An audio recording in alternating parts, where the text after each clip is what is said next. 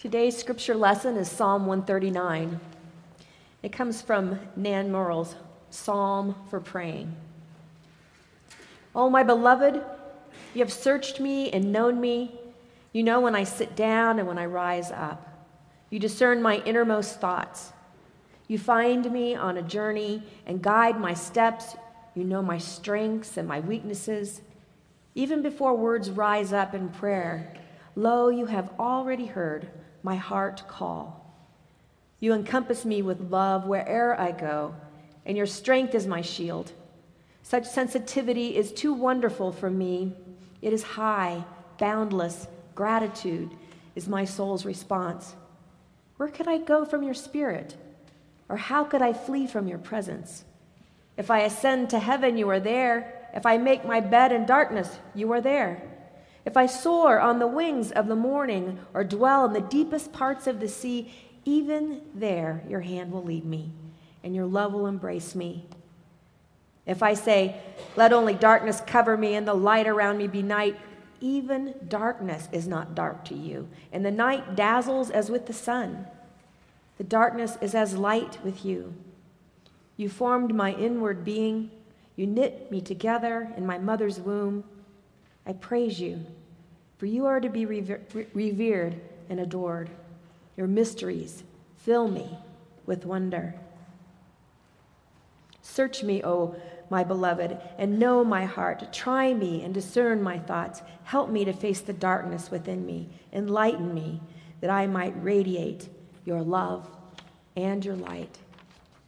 This is the word of God for the people of God. Thanks be to God.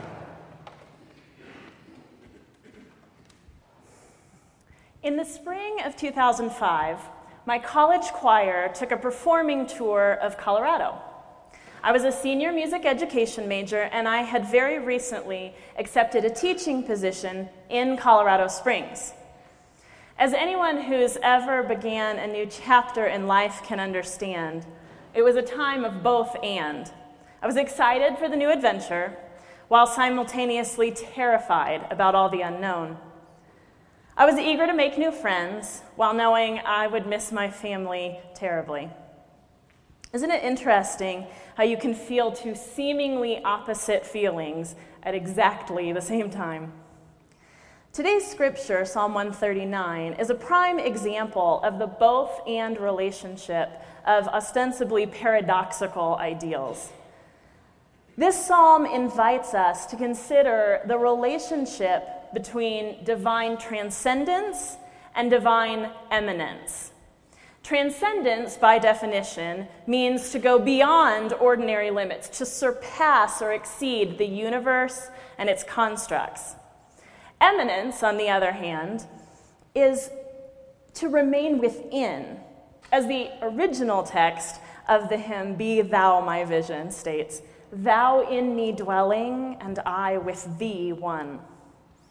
Psalm 139 speaks of the transcendence of God through creation and omniscience, and yet also the incredible eminence of a God from whom I cannot be separated. C.S. Lewis puts it this way: God is both further from us and nearer to us than any other being. For me, music is the most tangible example I have of that juxtaposition of transcendence and eminence. It is in creating music with others that I have experienced the divine as more infinite than time and space, while simultaneously feeling God right here, extraordinarily present in the physical world. I need to tell you a secret, though.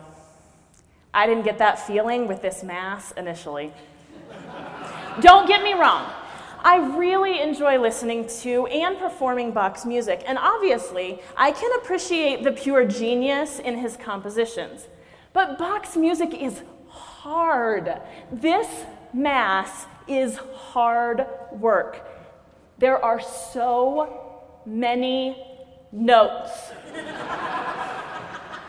The chancel choir has been working on this piece for almost 8 months. It has consumed our rehearsals. I wake up and go to sleep with fugue subjects rattling my brain. I've listened to every recording of this Mass that exists on iTunes and YouTube. There were times over the last 8 months when I would turn to my partner, Russ, and I would say, are we going to be able to do this? Am I crazy to program this piece? Is this going to be a disaster? And thankfully, Russ would talk me off the ledge and tell me it was going to be great. And he was right.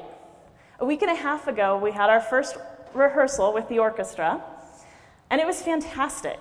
The music came together in a way I didn't think was possible. For the first time since picking up this score, I felt that unmistakable feeling.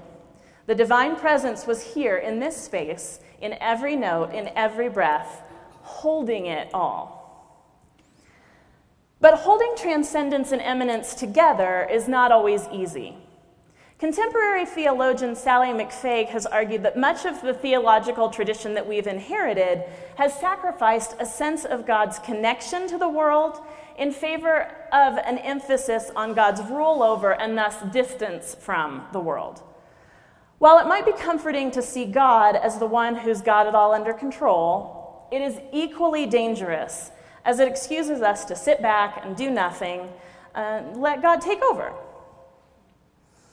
It's kind of like this quote that I have in my office that my piano teacher, Mrs. Cowan, gave me when I graduated from high school.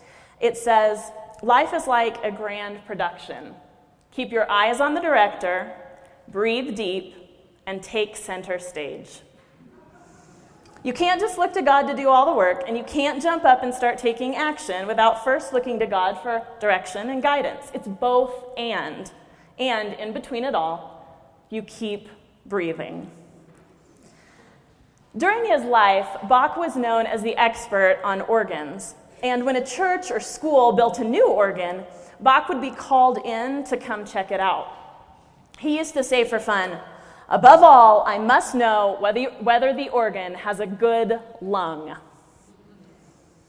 Then he would literally pull out all the stops to produce the largest sound possible, terrifying the organ builders. There's a running joke in the choir that I don't ever let them breathe.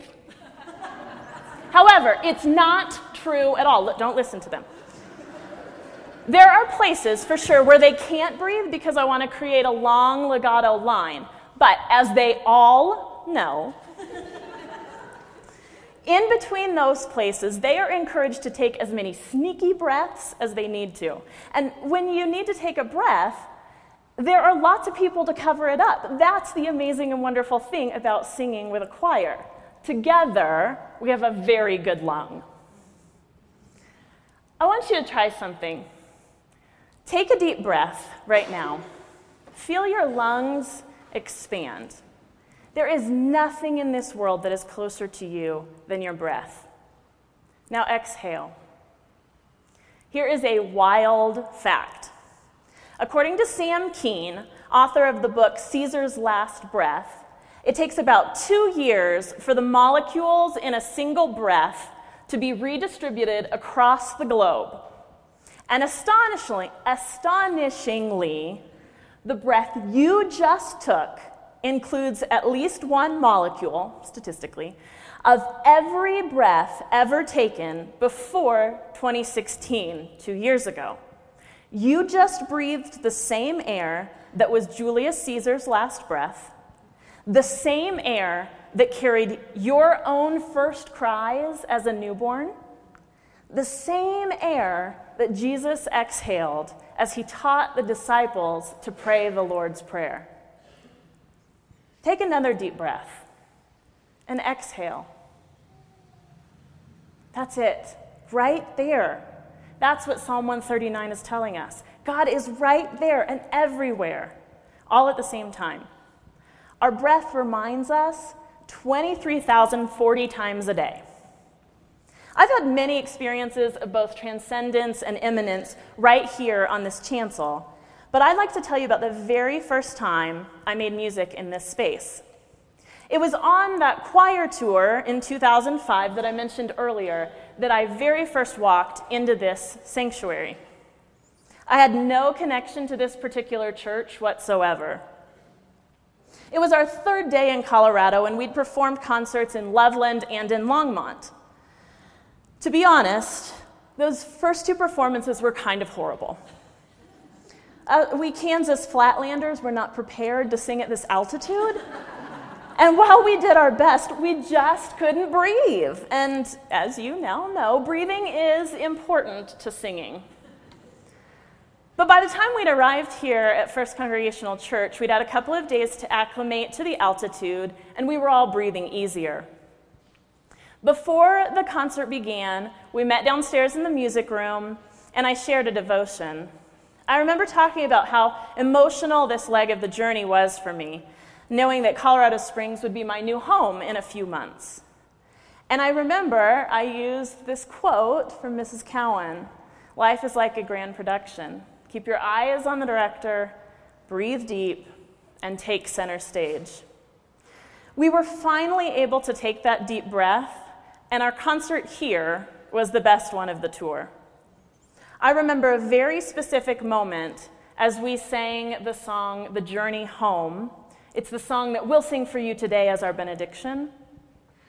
When, as tears were pouring down my face, I made eye contact with our choral director, and I felt God as near to me as I ever had, and yet more all-encompassing and grand and transcendent than I could even imagine. And it happened right here. I had no idea what First Congregational Church would come to mean to me over the next 13 years. I had no idea how overwhelmed I would get singing hymns with you in the pews every Sunday.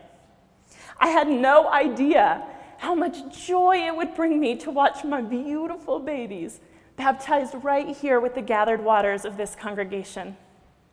I had no idea how this community would sustain me in my deepest sorrow. But friends, God knew and had always known.